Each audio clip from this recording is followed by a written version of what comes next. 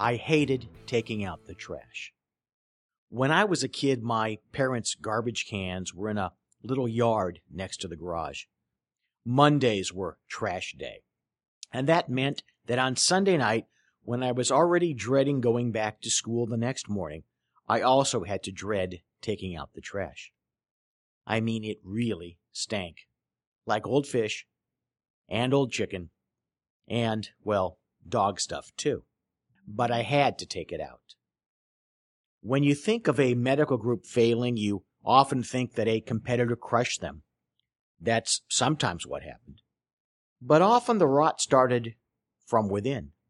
A disruptive or megalomaniacal or bad-mouthing group member.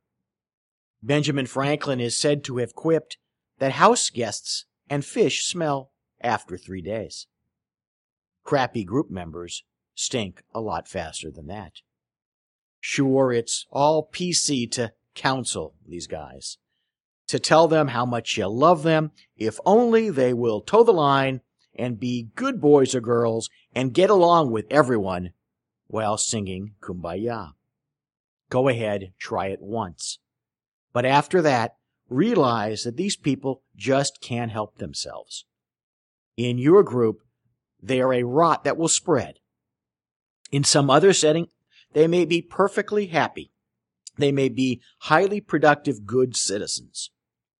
So do them a favor and get them started on their journey to find their perfect spot. It is somewhere else. Fire them. The corollary is that you must make certain that your group's contracts, your employment agreement, your partnership agreement, or other applicable agreements create the ability to save your group from this rot. It's Sunday night for your group. Time to take out the trash.